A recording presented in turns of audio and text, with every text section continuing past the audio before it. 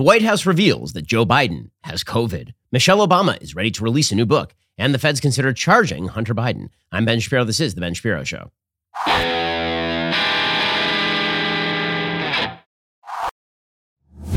The Ben Shapiro Show is sponsored by ExpressVPN. Protect your online privacy today at expressvpn.com/Ben. Speaking of which, going online without ExpressVPN, it's like leaving your kids with the nearest stranger while using the restroom. I would never do that because I don't trust either the stranger or my own children. Well, most of the time it'd probably be okay, but you really shouldn't do that. That's the same thing with using your computer without ExpressVPN because somebody out there is looking for your data. Every time you connect to an unencrypted network in cafes, hotels, airports, basically any network that's not your own, your online data is not secure. Any hacker on the same network can gain access to and steal your personal data. Passwords, financial details, you name it. ExpressVPN creates a secure encrypted tunnel between your device and the internet so hackers can't steal your data. Hackers can make some serious cash selling personal information on the dark web, but ExpressVPN has made it easier than ever to keep your information safe. Just fire up the app, click one button, you are instantly protected. And ExpressVPN works on all your devices like laptops, phones, and tablets, so you can stay secure on the go. Secure your online data today at expressvpn.com/Ben and get 3 extra months for free. That's expressvpn.com/Ben. expressvpn.com/Ben. Protect your data the way I do. expressvpn.com/Ben. Get those 3 extra months for free. Well, the plague has hit him. Finally, after all these years, Joe Biden has now come down with COVID. I can joke about this because COVID is not a serious disease anymore for the vast majority of people who get it, particularly those who have been vaccinated 1,000 times. Joe Biden has been double vaxxed, triple vaxxed, quadruple vaxxed. His body is 96% vaccine at this point. He still apparently has mild symptoms from COVID. The other reason I can mock this is because the left has decided that if you get COVID, it's because of some moral wrong you did. The left is so religious. And if you read the Bible, then you'll see that there are circumstances in the Bible where people do things wrong and then God punishes them with a plague. Right? This happens to Miriam at one point. She says something bad about Moses, and then God gives her leprosy. This is how the left views COVID. It's like if you're a bad person, if you did something wrong, that's when you get COVID. So I guess this is just God's revenge on Joe Biden for being a terrible president. That's the only way that I can read this. So Joe Biden apparently tested positive for COVID-19 on Thursday morning, is at least when they announced it. Now, we don't know how long he's had COVID. He was going around unmasked. He was shaking hands with people. Oh, my God. The 79-year-old commander-in-chief was experiencing very mild symptoms, according to the White House. He's able to participate in regular meetings. He is taking Paxlovid, officials said. Karine Jean-Pierre said that he tested positive for COVID-19. She announced all of this. And then, apparently, White House doctor Kevin O'Connor said the president is currently experiencing mild symptoms, mostly rhinorrhea or runny nose and fatigue with an occasional dry cough, which started yesterday evening. Now, listen, he is in the cohort of the population that is most vulnerable to COVID. He is 79 years old, obviously, and has cancer. Oh, no, he doesn't have cancer. He just said he had cancer like a couple of days ago, but doesn't actually have cancer. The president of the United States did give a statement on Twitter, an update from him about his health. Here is what it sounded like. Hey, folks, guess you heard this morning I tested positive for COVID, but I've been double vaccinated, double boosted. Symptoms are mild. And I really appreciate your inquiries and your concerns. But I'm doing well. I'm getting a lot of work done. I'm going to continue to get it done. And in the meantime, thanks for your concern and keep the faith. It's going to be okay. I'll keep the faith. It's good. And then he keeled over. They cut right before. He didn't actually keel over. That was actually take 3. In take 1, he said he had cancer. In take 2, bizarrely, he said he had monkeypox. Take 3, he said that he had COVID. And I'm not going to stop mocking because so many people have turned getting COVID into some sort of moral test. And not only that, your behavior around getting COVID was supposed to be extraordinarily strict, locked down. We certainly weren't supposed to see pictures of you working during COVID. And there's a picture the White House put out of Joe Biden working. And the question is, who was in the room with him? Has he transferred the plague to them? Well, Karine Jean-Pierre, the worst White House press secretary of my lifetime. She's really bad at it. Like, listen, I had major problems with Jen Psaki and her political point of view. I've had problems since she was a State Department spokesperson. But Jen Psaki was actually good at her job, which is to spin on behalf of the President of the United States. Karine Jean-Pierre cannot spin, like, at all. She's just stuck in the ground, and she can't spin. It's like a weather vane that's been rusted over. So Karine Jean-Pierre yesterday was asked about where Joe Biden got COVID. Now, I've been told for literally years that this is a deeply important question. In fact, the position of this administration for a long time may still be was to test and trace, is that you were supposed to figure out who you could have given COVID to and who you could have gotten COVID from. We need to find the vectors of infection and then completely ignore the actual vectors of infection, because we have to pretend that you need a mask up on an airplane, even though people don't get COVID on airplanes. We have to pretend that schools are chief vectors of infection, even though there's no evidence that schools were chief vectors of it. But we were supposed to be super concerned with how you got COVID. Now, here is the reality about COVID right now. As of now, this wasn't true at the very beginning. It's certainly true with Omicron. Everyone's going to get it. You're not going to know where he got it because everyone gets it. End of story. I was double vaxxed. I got it. My dad was triple vaxxed. He got it. My wife was triple vaxxed. She got it. Like, everyone is going to get Omicron at a certain point because it's incredibly infectious. And I'm not saying the vaccines don't help people who are vulnerable. They probably do. If you're older, like Joe Biden, you needed to get double vaxxed and double boosted because Joe Biden is not somebody like in a normal run-of-the-mill disease vector. He wouldn't be doing well. He's 79 years old and not in proper health. But Karine Jean-Pierre, she's now saying that when it comes to the president, it doesn't matter where he got it. Probably he got it from that fist bump with MBS. Probably he gave credibility to MBS and MBS gave him COVID. But in any case, here was Karine Jean-Pierre. Where was he infected? I don't think we know. I certainly don't know if you have any thoughts on it. Look, I don't think that matters, right? I think what matters is we prepared for this moment. I think what matters is what Dr. Jha just laid out. If we look at where we were a year and a half ago, this is a president, when he walked in, one of his first priorities was to make sure we had a comprehensive plan to get people vaccinated. And so now today, look to today, more and more people are getting closer to having a more normal life. Vaccines are available. And as Dr. Jha said, if you have not gotten vaccinated, please do. If you have not, if you have not gotten boosted, please do. These are treatments that are going to keep you safe. And I think that's what matters here, is making sure that we continue to do the work. And the good thing is that the president, again, has been vaccinated and double boosted. Okay, that is some bad spin there. It no longer matters where the president of the United States got it or who he's been with. By the way, there are other people who are on the plane with Joe Biden that just came back from Saudi Arabia who have now come down with COVID. And again, I'm old enough to remember because I'm more than 2 years old when Donald Trump was president and when there were a bunch of people who went to the White House and a bunch of people got COVID. And it was super spreader event, Donald Trump evil. Remember when Donald Trump got COVID? And this is like the end of the world. And he was in the hospital and then he went in a car with people. Oh my God, he went in a car with people. And then he came in the helicopter. He went up on the steps of the White House. He's in that sort of that balcony and he took off the mask. I was like, he took off the mask. He's going to kill everyone around. He was already immune at that point because he'd already had the virus. But oh my God, what if he turns around? He's walking near someone. No. Now, here's the thing. In order for all of this to be a non-story, all Joe Biden and the administration have to do is say a thing that would help them politically anyway. This is how inept they are.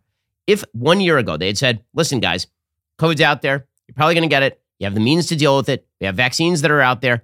It's going to be fine. None of this is a big deal. Everybody go back to work.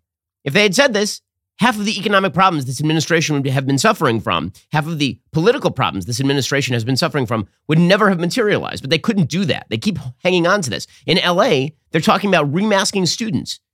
And they will not let go of this. So because they will not let go of this, that means that when the president of the United States gets COVID, instead of everybody being like, well, he got a cold, who cares? Instead of everybody reacting like that, it's like, oh my God, he got COVID. What do we do now? Why is God taking revenge on the president? No one. Okay, so KJP, Karine Jean-Pierre, she was asked about whether he was too casual. Now, again, the rule is if a Republican gets COVID, anything they do is too casual. If somebody who's unvaxxed gets COVID, even if they are 21 years old and an Olympic athlete, well, everything they do is too casual. We have to lock you in an isolation tank for like 5 days, and then we have to take some sort of catheter and feed you that way. That's the only way we can make sure that everyone will be safe. But according to Karine Jean-Pierre, Joe Biden hasn't been too casual at all. I mean, sure, he was like out there shaking hands with literally everyone he could find over the last several days.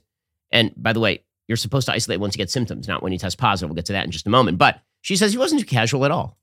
Does the White House, are there any regrets about the amount of time in sort of recent days and past weeks that we've seen him unmasked, shaking hands with people, hugging people, fist bumping, in close contact with crowds? In retrospect, was he too casual? No. I mean, look, I look at this is, I've said this before from this podium, we have an incredibly contagious variant, and we've had a protocol that I think has done a very good job protecting the president. The most important part of that protocol, by the way, is making sure that he was up to date on his vaccines and we had access to treatments. the president wants to get out there and meet American people. Okay, yeah, well, we get that. But when it was Donald Trump who wanted to be out there and meet the American people, then it was really, really bad that he did all of this sort of stuff. By the way, one of the things that he was saying when he went to the Middle East last time is that he was fist bumping in order to avoid COVID. But then he was shaking hands with people. And then he was like giving people bro hugs. So none of this makes any sense because none of the policy surrounding COVID from this administration has made any sense at all after the rollout of the vaccines. That's pretty much it. Ashish Jha, again, the White House COVID director, he was asked about the Joe Biden decision to go around shaking hands with people even after symptoms had materialized, right? Because the rule is supposed to be, according to the CDC, that once you get the runny nose, once you get like the mild fever, you're supposed to isolate at that point before you even know whether you have COVID. He was asked about it. He said, well, that's not true for everyone. I mean, Joe Biden's one of the special people. It's not true for Joe Biden. Like when the CDC guidance says you should isolate if you have symptoms. Yeah, as soon as you became aware of your symptoms. So I'm asking, did he start isolating only after the positive test and he had the symptoms before the positive test? It sounds like he had the positive test, was then questioned about any symptoms he had, and he said, oh yes, I do have these other features, which would suggest he didn't comply with the CDC guidance. I think he became aware of his symptoms of runny nose and sore throat this morning. That's when he developed the symptoms. Yeah. But before or after the test is what I'm asking. I don't know the exact like hour that he became aware of his symptoms. Are you asking like within minutes, like when exactly did his symptoms be? That would be nice, and that would be perhaps one of the reasons for having his physician up here answering these questions.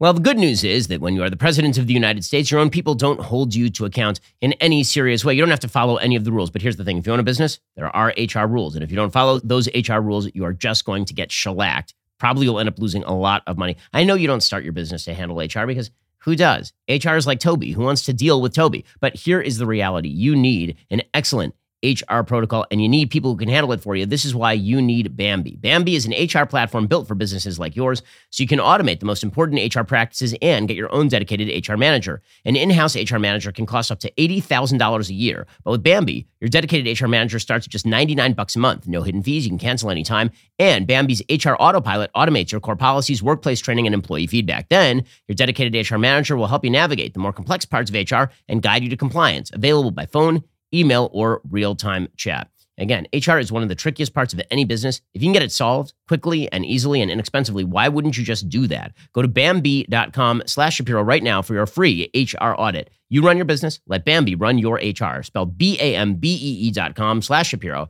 That's Bambee.com/Shapiro to get started. Make sure your HR is taken care of, because if you don't, it's going to come back and bite you directly in the butt.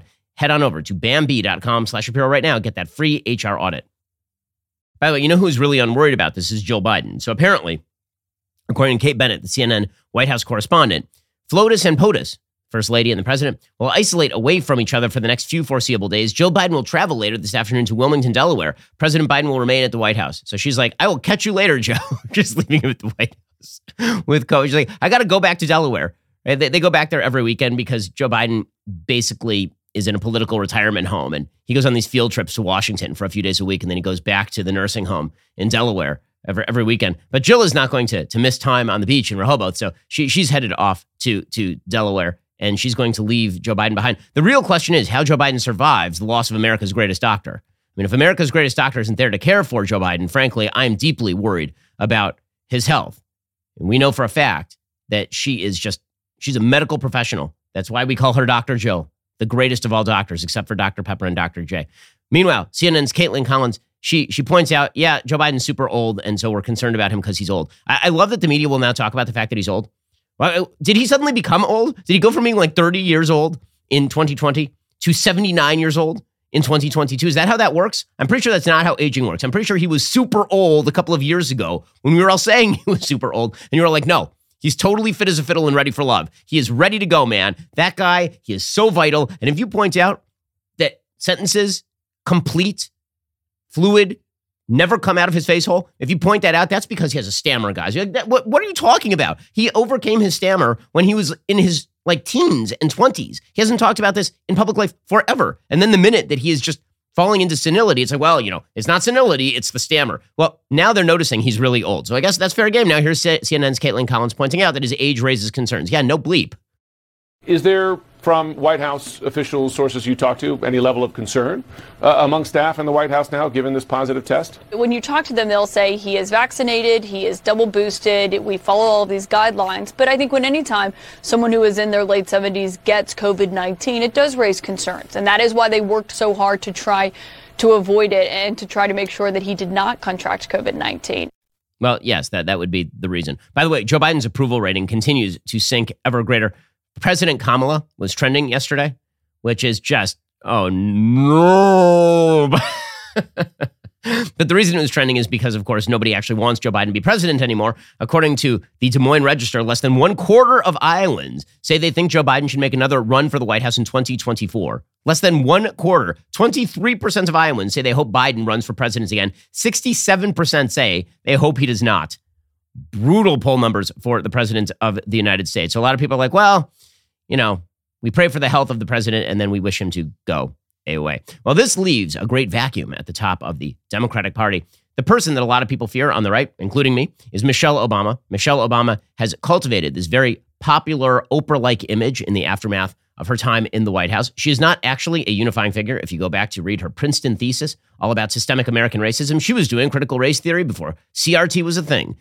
She was the same person who said in 2008 she'd never been proud of her country until the Democratic Party nominated her husband for president of the United States. She's extraordinarily radical. When you read what she has to say about half the country in Barack Obama's memoirs, this does not sound like somebody who's a great unifier, but the media have turned her into a great unifier, largely on the basis of her 2018 book, Becoming, which sold 17 million copies worldwide. Well, good news, guys. If you love Becoming, there is now a new book titled The Light We Carry, which... just the title alone makes you want to shove your head into an oven. The Light We Carry. Yeah, I understand that there's a book called The Things We Carried about the Vietnam War. It's actually quite a good book. That is not the same as The Light We Carry. So it's like a mixture between Ta-Nehisi Coates' title and Tim O'Brien and The Light We Carry. It just sounds interminable and horrible. Anyway, Crown is going to publish the 336-page book on November 15th, almost exactly 4 years after the release of Becoming. According to the publisher's announcement, quote, "In The Light We Carry, Mrs. Obama offers readers a series of fresh stories and insightful reflections on change, challenge, and power, including her belief that when we light up for others, we can illuminate the richness and potential of the world around us, discovering deeper truths and new pathways for Prague." Sorry, I almost got through the sentence. This hippy-dippy New Age crap is just it's so boring. Drawing from her experiences as a mother, daughter, spouse, friend, and first lady. Wow, she has experiences as a friend, unlike the rest of humanity. And as a daughter, unlike literally all human females. And she shares the habits and principles she has developed to successfully adapt to change and overcome various obstacles. The earned wisdom that helps her continue to become. Penguin Random House has announced it's renaming an annual writing prize in her honor, the $10,000 Michelle Obama Award for Memoir. That's definitely what we need. We need more memoirs. It's part of an awards program for public high school students. Who wants to read a high school student's memoir? I mean, seriously, that's a question. What have you done in high school that merits a memoir? Just sounds like a MASH note. That sounds terrible. They have quotes from Michelle Obama's new book here, and I have to mock it because it's just so terrible. This is just terrible, terrible writing. Quote, "I've learned it's okay to recognize that self-worth comes wrapped in vulnerability. And that what we share as humans on this earth is the impulse to strive for better, always and no matter what." The platitudes are stacked so high, they're teetering. They're teetering. And if that stack of platitudes should fall, it will destroy fully major American cities. Recognize that self-worth comes wrapped in vulnerability. What absolute horse crap. She says, "We become bolder in brightness." What does that even mean? Bolder in brightness. Ooh, because sparkly. Bolder in brightness. If you know light, you know yourself. If you know your light, you know yourself. I remember when we used to make fun of Donald Trump because he said that sunlight should be used as a way of killing COVID, and you should ingest sunlight. If we could find a way to get sunlight into your body, that it would kill COVID. Apparently, Michelle Obama agrees, because if you know your light, you know yourself. You know your own story in an honest way. Who gives? In my experience, this type of self-knowledge builds confidence, which in turn breeds calmness and an ability to maintain perspective, which leads finally to being able to connect meaningfully with others. And this, to me, is the bedrock of all things. She should not be president based on these 2 paragraphs alone. This is a horror show. This is garbage, mantra-esque 1960s hippie dippies crap. Oh my goodness, that's bad writing. It is vague, it is nonsensical, but it has a lot of buzzwords that people, I guess, makes them feel warm and fuzzy inside, like brightness and light and self-knowledge and calmness. Ooh. I'll never understand the appeal, but apparently she's a thing. So she has a brand new book coming out. Listen, Democrats are going to try and draft her. They'd be a fool not to try to draft her because obviously she has more popularity than any of the major Democratic candidates. Who are they going to go to? If Joe Biden drops out, who exactly do they have left? It can't be Kamala Harris. Nobody likes Kamala Harris. Not sure Kamala Harris likes Kamala Harris. Like, nobody likes Kamala Harris. Pete Buttigieg? Pastor Pete? He of great fame, South Bend, Indiana mayor who couldn't fill potholes over there and who tells Christians that they are misreading the Bible if they read the Bible. That guy who took a 2-month paternity leave when his husband had suffered no physical injury in the birth of their children, and then he was gone for 2 months and no one even knew. That's Pete Buttigieg. Gavin Newsom, who is busily locking down schools in Los Angeles while declaring that Florida is a place that is cracking down on freedom. J.B. Pritzker, who has to be lowered into the Illinois Capitol by crane. Like, who this is your. Of course, they're gonna have to try to draft Michelle. I would be shocked actually if they didn't try to draft Michelle Obama. Well, one final note on the foibles of the Biden family here. Apparently, the feds are thinking now pretty seriously about charging Hunter Biden with a crime.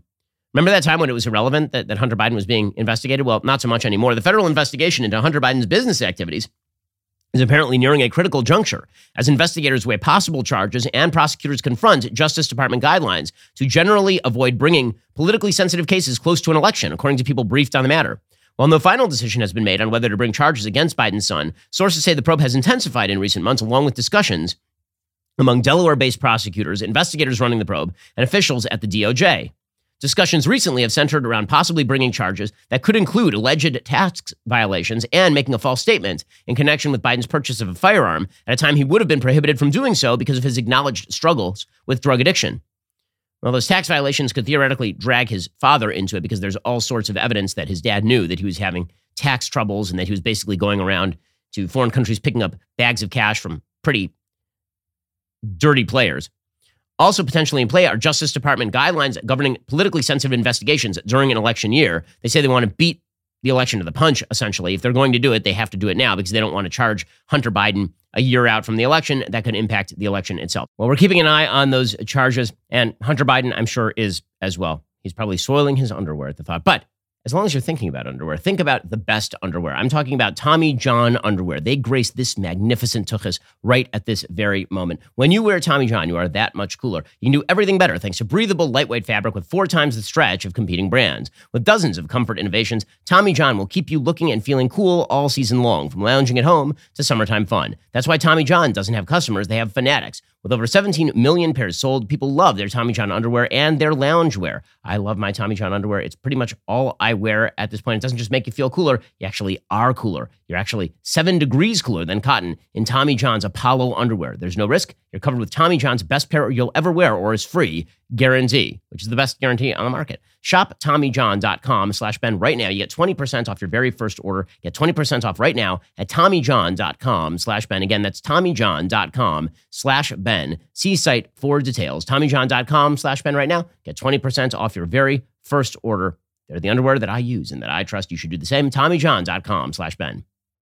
Okay, meanwhile, the Republican candidate for governor of New York was physically attacked yesterday, but he was not injured, according to the Associated Press. Representative Lee Zeldin, Republican candidate for New York governor, was attacked by a man who apparently tried to stab him at an upstate event Thursday. The congressman managed to escape uninjured, according to his campaign. There is video of the event. You can actually see Lee Zeldin standing on stage as a man approaches him and seems to lunge forward. Zeldin grabs him by the wrist and is able to at least neutralize him for the moment. It looks like he was carrying it kind of looks like brass knuckles that are edged on the top. It apparently has some stabbing implements on the top. He's kind of holding it like this, and it looks as though he's going to stab Lee Zeldin. According to NPR, Zeldin was giving a speech when a man climbed on stage and appeared to begin wrestling with the congressman, said Katie Vincennes, a spokesperson for his campaign. A video of the event in Parenton, posted on Twitter, showed the man appearing to grab Zeldin's arm before the two fall to the ground as other people tried to intervene. Zeldin's campaign said the attacker was taken into custody. The congressman continued his speech. There are no actual details on the attacker or his weapon at this point, according to the New York GOP chair, although we have seen some pictures of the weapon. According to Langworthy, he says Zeldin had just a little scrape, but it wasn't what anyone would consider an injury. The chair said he was told that Zeldin's running mate, former New York Police Department Deputy Inspector Allison Esposito, was there and among those who helped to subdue the man also. Langworthy called on Hochul, the governor of New York, current governor Kathy Hochul, who again took the job because Andrew Cuomo couldn't stop grabbing ass or killing old people. Langworthy is calling on Hochul to issue a security detail for Zeldin to protect him on the campaign trail. Hochul, in a statement, condemned the attack, said she was, quote, relieved to hear that Congressman Zeldin was not injured and that the suspect is in custody. Well, I'm sure she is. And again, I don't blame politicians for other politicians getting attacked unless they actually call for violence against the other politicians. Just a consistent rule that I have. It is fair to note here that according to Breitbart, Hochul sent out a press release urging her supporters to RSVP to her Republican challenger Zeldin's upcoming campaign stop just hours before a man rushed onto the stage at one of Zeldin's events in a failed attack.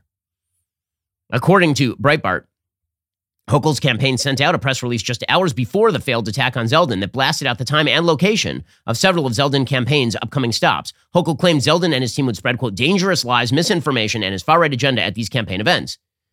The press release said, quote, Big Lie Lee and his entourage of extremists kick off the statewide MAGA Republican bus tour, which will make stops across the state peddling dangerous lies, misinformation, and his far-right agenda. Also, the New York governor claimed that Zeldin would be joined by top anti-abortion advocates, NRA enthusiasts, and a cast of extremist groups. She urged her supporters to RSVP to hear about Zeldin's election integrity task force and his recent election fraud scandal in which his campaign photocopied over 11,000 duplicate petition signatures. You sent your supporters after him and they came, said Arthur Schwartz, who is a Republican activist. Now, again, the attempt by Hochul to suggest that there was some sort of extremist activity happening, that he was a dangerous man, then somebody shows up at Zeldin's event and tries to stab him. If this had happened in reverse, we all know what the headlines would be. If there were a Democrat and some quote-unquote activist attempted to stab the Democratic candidate, and the Republicans had directed people to go to the campaign event because dangerous lies were being spewed there, presumably that Republican would then be hauled onto the carpet by the media and asked why exactly they had incentivized such an attack. I say this, obviously, because this is exactly the angle that the left has been taking with regard to January 6th. The angle the left has been taking on January 6th is it's not just that Donald Trump said things that were not true between November 4th and January 6th. It's not that he legally attempted to pursue remedies that he had no business pursuing, or that the remedies he attempted to pursue had no legal basis. It wasn't that. It was that he somehow created the incentive for rioting at the Capitol, even though he never called on people to riot at the Capitol. He called on people to peacefully march to the Capitol. And you're going to have one rule for everybody. It's got to be the same rule. If Kathy Hochul is telling people to go to other people's campaign events because they're spewing dangerous lies there, and then somebody tries to stab her opponent, well, I mean, if you're going to use the Donald Trump standard that the left likes to use, then you have to talk about her moral culpability for what happened. If not, then not. So I'm in the not category, meaning I don't like that Kathy Hochul is encouraging people to go to her opponent's events while suggesting untruthfully that it's an extremist event filled with dangerous lies, et cetera, et cetera. I don't like that sort of stuff. I didn't like it when Donald Trump did that sort of stuff either. But that's not the same thing as blaming people for actual violent attacks. So the Democratic Party yesterday, along with Liz Cheney and Adam Kinzinger, they did their January 6th specials. Another January 6th special. Ooh, the most highly awaited special since like the Happy Days reunion. Everybody was in on this thing. They loved it. People were really up for it. The media particularly. I don't know what the ratings are yet. I would imagine they are in the dozens, but the media were just over the moon about this thing. We were supposed to find out revelatory new information about Donald Trump's activities during the riots. You mean the revelatory new information that between the beginning of the riots and when Donald Trump released a public video, he didn't do anything? That's not revelatory. We were there. Like, we all remember it. Again, the biggest problem with the January 6th committee is there's no there. It's a reminder that Donald Trump acted very badly leading up to January 6th and did not act well on January 6th also. But people have their opinions on that, and those opinions are not going to be changed on any of this. And so they're still out there getting their hands on materials from January 6th. One of those materials was apparently a Trump official saying that Donald Trump was watching this on TV while the Capitol was sacked. Again, we knew this already, but okay. Was the president in that private dining room the whole time that the attack on the Capitol was going on? Or did he ever go to, again, only to your knowledge, to the Oval Office, to the White House Situation Room, anywhere else? To the best of my recollection, he was always in the dining room. Yeah, what did they say, Mr. Meadows or the president? And all during that brief encounter that you were in the dining room? What do you recall? I think everybody was watching the TV. Do you know whether he was watching TV in the dining room when you talked to him on January 6th? It's my understanding he was watching television. When you were in the dining room in these discussions, was the violence Capitol visible on the screen on the television? Yes. Right. Okay, so I'm not sure what that is supposed to demonstrate other than what we already knew, which is that Donald Trump knew what was happening at the Capitol building, and then he didn't act in the way that he was supposed to. And he was impeached by the House over exactly this. So So the January 6th committee brought forward evidence that the day after January 6th, Donald Trump gave a speech from the podium in which he had a very tough time saying that he lost the election. I mean, again, I'm wondering where is the meat here, considering that it is now currently July 22nd, 2022, and he's still not saying that he lost the election. So you mean back then he's saying the same thing that he says now? Why, I am shocked and appalled. Anyway, here are the outtakes of Donald Trump. I would like to begin by addressing the heinous attack yesterday. And to those who broke the law, you will pay. You do not represent our movement. You do not represent our country. And if you broke the law, you can't say that. I'm not going. I already said you will pay. The demonstrators who infiltrated the Capitol have defied the seat of justice. It's defiled, right? See, I can't see it very well. Okay, I'll do this. I'm going to do this. Let's go. But this election is now over. Congress has certified the results. I don't want to say the election's over. I just want to say Congress has certified the results without saying the election's over, okay? But Congress is certified. Now Congress is right. Now Congress I didn't say over, so let me see. I would like to begin by addressing the heinous attack yesterday. Yesterday is a hard word for me. Just take it out. The heinous attack. Good. Take the word yesterday, because it doesn't work with the heinous attack on our country. Say on our country. Want to say that? No. My only goal was to ensure the integrity of the vote. My only goal was to ensure the integrity of the vote. On January 7th, one day after he incited an insurrection based on a lie, President Trump still could not say that the election was over. Wait, I have a question. I mean, first of all, I'm sure that's true, but also that is not what those outtakes show. Those outtakes just show Trump trying to read a speech and then going back and revising the speech through and through. Like, they have outtakes there where he just screws up a word, like yesterday. I don't know what is that outtake supposed to show exactly? He doesn't like the word yesterday? My God, impeach! He doesn't like the word yesterday. The January 6th committee, again, they are out over their skis. They have made suggestions that they do not have the evidence to actually backfill.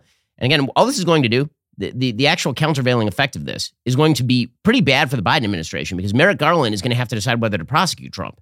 Democrats desperately want Merrick Garland to prosecute Trump. So Merrick Garland was asked about this yesterday. And he said anyone criminally responsible for January 6th will be prosecuted. But again, most Democrats believe that Trump was criminally responsible, even if that's not true. So here's Merrick Garland. We have to hold accountable every person who is criminally responsible for trying to overturn a legitimate election. And we must do it in a way filled with integrity and professionalism, the way the Justice Department conducts investigations. Both of these are necessary in order to achieve justice and to protect our democracy. Okay, well, all the pressure is going to be on Merrick Garland. So for all the talk about how this is going to hurt Republicans, wait about a month and we'll see how this works out. Alrighty, in just 1 second, we'll get to all the economic news. The White House keeps maintaining that a recession is not on the way, but according to the New York Times, a recession alarm is ringing on Wall Street. Well, we've been talking about January 6th since January 6th, which means like a year and a half. But we are also coming up on another important date, the first month anniversary of the launch of Daily Wire Plus. We couldn't have done it without you. If you're wondering what to watch on Daily Wire Plus this weekend, here are my personal recommendations. You have to watch What is Woman? Matt Walsh's documentary is just the best thing out there. It's so good. You need to watch Jordan Peterson's brand new series, Dragons, Monsters, and Men. You need to watch Fauci Unmasked, taking apart Anthony Fauci, who will be leaving government, we hope sometime this century. You need to watch my latest episode of the book club. Like, there's so much stuff for you to watch. Head on over to dailywireplus.com, become a member today, get 35% off your brand new membership. That is an excellent deal. dailywireplus.com. You're listening to the largest, fastest growing conservative podcast and radio show in the nation.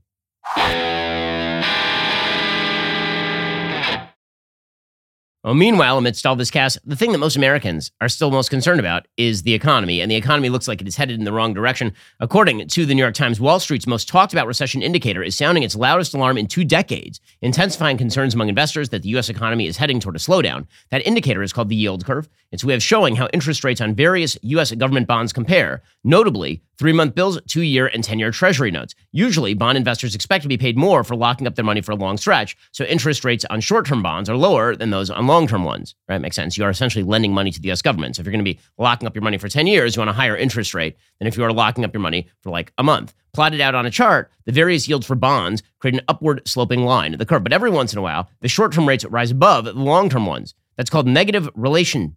That negative relationship contorts the curve into what's called an inversion and signals that the normal situation in the world's biggest government bond market has been upended. It means that there's really not a lot of long-term faith that you're going to get your money back. Right? That is why you have a bond inversion. An inversion has preceded every single U.S. recession for the past half century. It's seen as a harbinger of economic doom, and it is happening right now. On Wednesday, the yield on 2-year Treasury notes stood at 3.23%, above the 3.03% yield on 10-year notes. A year ago, by comparison, 2-year yields were over 1 percentage point lower than the 10-year yields. The Fed's mantra on inflation back then was that inflation would be transitory, meaning the central bank did not see a rapidly rising interest rate. As a result, shorter-dated Treasury yields remained low. Over the past 9 months, the Fed has become increasingly concerned inflation isn't going to fade on its own. It's begun to tackle rapidly rising prices by raising those interest rates quickly. By next week, when the Fed is expected to raise rates again, its policy rate will have jumped about 2.5 percentage points from near zero in March. That is pushing up the yields on short-term treasuries like the 2-year note. So people are hungry for the 2-year note, but they're not as hungry for the 10-year note. Investors are fearful the central bank will go too far, slowing the economy to such an extent it sets off a severe downturn. That worry is reflected in the falling longer-dated Treasury yields like the 10-year, which tell more about the investors' expectations for growth. So what this means is that the markets are fearing that we are about to tip into recession. None of this is a great shock. The European Central Bank president, Lagarde, she came out yesterday, and this is Christine Lagarde. She came out and she said that the economy is clearly slowing at this point. I will now outline in more detail how we see the economy and inflation developing, and will then explain our assessment of financial and monetary conditions. So, economic activity is slowing. Well, that is bad news for Joe Biden and pretty much everybody else in politics. According to the Wall Street Journal, the ECB, the European Central Bank, raised interest rates by a larger than expected half percentage point. They unveiled a new plan to buy debt of Europe's most vulnerable economies, seeking to protect the currency union as it navigates the twin threats of skyrocketing inflation and slowing economic growth. By the way, this just shows you that Brexit was not a bad idea, because economic union between, say, Germany and Greece just means that Germany always ends up picking up the debt of Greece. The move takes the ECB's key interest rate to zero, ending the bloc's 8-year experiment with negative interest rates, capping 2 weeks of drama for Europe. Negative interest rates is a way of pumping money into the economy, because the idea of a negative interest rate is basically the bank is paying you to take money out of the bank and then go and spend it on things. The rate increase comes despite rapidly accumulating challenges facing Europe's economy and the currency union's cohesion, from a looming energy crisis to a protracted war next door, mounting political instability at home, and what many economists think has become an inevitable recession. Some of these could make it difficult for the ECB to focus on combating inflation. So the Europeans are now having the same trouble that the Biden administration is having again. This is because pretty much all of the West moved in lockstep on economic policy. They all operated off the premise that these central banks should control the future of not only currency supply, but fiscal policy. And that ended with some really bad inflationary concerns. Plus, obviously, you have serious energy concerns on the continent in Europe. It continues to be an amazing thing that the Europeans and the Americans are pursuing policies when it comes to energy that do not loosen up the supply of energy.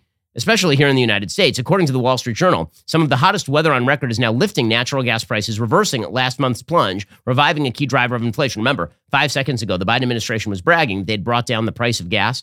Well, now it's going the other way again. Natural gas futures have jumped 48% this month, including 10% on Wednesday, to $8 per million British thermal units. That is still more than $1 off the 14-year high hit just before a Texas natural gas export facility caught fire in early June. Yet the power plant and manufacturing fuel has bounced back to more than twice the price of a year ago, adding cost pressure across the economy. People were hoping that the falling commodity prices would show that inflation has peaked, but the heat wave is now forecast to create new bottlenecks in the supply chain because people need more energy in order to power their air conditioners. For example, coal, like gas, is in high demand from power producers struggling to generate enough electricity to run the AC. The American corn crop is in its pollination stage when high heat and low moisture can reduce yields and contribute to higher prices for staples ranging from gasoline to ground beef. Pricier natural gas adds not just to the cost of dialing down the thermostat, but also that for making fertilizer, steel, cement, plastic, and gas. Natural gas prices surged this year as demand from utilities, manufacturers, and overseas buyers, especially in Europe, outpaced supply growth and kept inventories well below normal. Well, the good news is that the Biden administration is focused like a laser beam on making sure that we produce less energy. So we're in the middle of an inflationary spiral, but it's really hot outside, which means that we need more energy. The solution is to cut down on our supply of energy so that 100 years from now, it'll be slightly less hot than it otherwise would be. Genius policy, once more, coming from the Biden administration. They really are quite good at this. They really, really are. Speaking of them being quite good at this, it is amazing to watch the entire administration just gaslight on issue after issue. There's so many issues where they just say things are happening that are not happening. So on the economy, like, oh, we're not on the verge of a recession, everything's fine.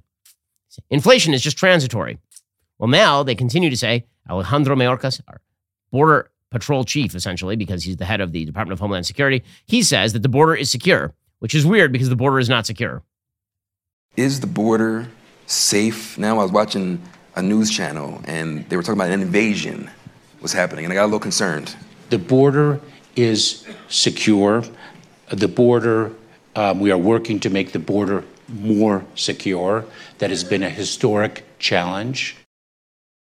Well, I mean, it's not just a historic challenge. You're botching it. By the way, the Border Patrol is pushing back against Mayorkas. According to Fox News, multiple Border Patrol agents are pushing back against Homeland Security Secretary Mayorkas' claim that the southern border is secure, just as Asians on the front lines of the historic migrant crisis are struggling to cope with the overwhelming numbers facing them.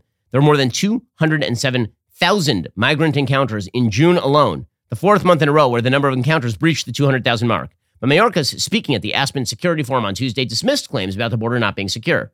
He said, look, the border is secure. We're working to make the border more secure. This has been a historic challenge. He then faulted lawmakers who have said they won't commit to broad immigration legislation. So he's saying it's your fault for not creating a pathway to citizenship for people who are here illegally, which, as we all know, is called an immigration magnet. When you create a pathway to citizenship for people who are here illegally, this means that it incentivizes people to get here illegally as fast as humanly possible. Mayorkas said, quote, I've said to a number of legislators who expressed to me we need to address the challenge at the border before they pass legislation, and I take issue with the math of holding the solution hostage until the problem is resolved. Well, I take issue with the fact that you think that leaving the border wide open while incentivizing people to cross it is good policy. It's an amazing thing. Border Patrol agents did not share Mayorkas' assessment. One agent said hundreds of thousands crossing every month is not the definition of secure. They are liars, and anyone who believes them are fools. Fair. Brandon Judd, president of the National Border Control Council, also disputed the border is secure, pointing not only to the drug flows into the United States, but also the number of migrants that get past agents. A high-level CBP source told Fox News last month there have been 440,000 known gotaways since the fiscal year began in October. Almost 500,000 people are known gotaways, meaning not people who were captured by Border Patrol and then we released them with a date for them to come back to court to make an asylum claim. No, that means there are almost 500,000 people who have entered the country and they know they got away, which means the number is way higher because there are a lot of people who are unknown gotaways. That means probably you have 750,000 people who have crossed the border and nobody knows about it. Combined with the 400,000 known gotaways since the beginning of fiscal year 2021, that means that more than 800,000 illegal immigrants have gotten past agents since October of 2020 alone. 800,000. Those are the ones we know about, which means well over 1 million people have entered the country since October 2020 without going through any sort of capture or screening by Border Patrol. And we've got the Department of Homeland Security telling us that everything is just fine. Judd told Fox News Digital, quote, Secretary Mayorkas knows the cartels use illegal border crossers to facilitate their higher value contraband, including criminal aliens and fentanyl. Secretary Mayorkas knows we have the least secure border in our history, as evidenced by the nearly 1 million known gotaways and over 100,000 overdose deaths from narcotics coming across our southwest border. Absolutely true. You wonder why Joe Biden remains extraordinarily unpopular? Again, it's basically because his policies are garbage, and then his administration lies about them. Alrighty, we'll be back here later today with an additional hour of content. First, you can't forget to end your week by tuning in to The Andrew Klavan Show. Drew's show is every Friday. He's got an exciting evening planned for you, so head on over to DailyWirePlus.com, 7 p.m. Eastern, 6 p.m. Central. Tune in. I'm Ben Shapiro. This is The Ben Shapiro Show.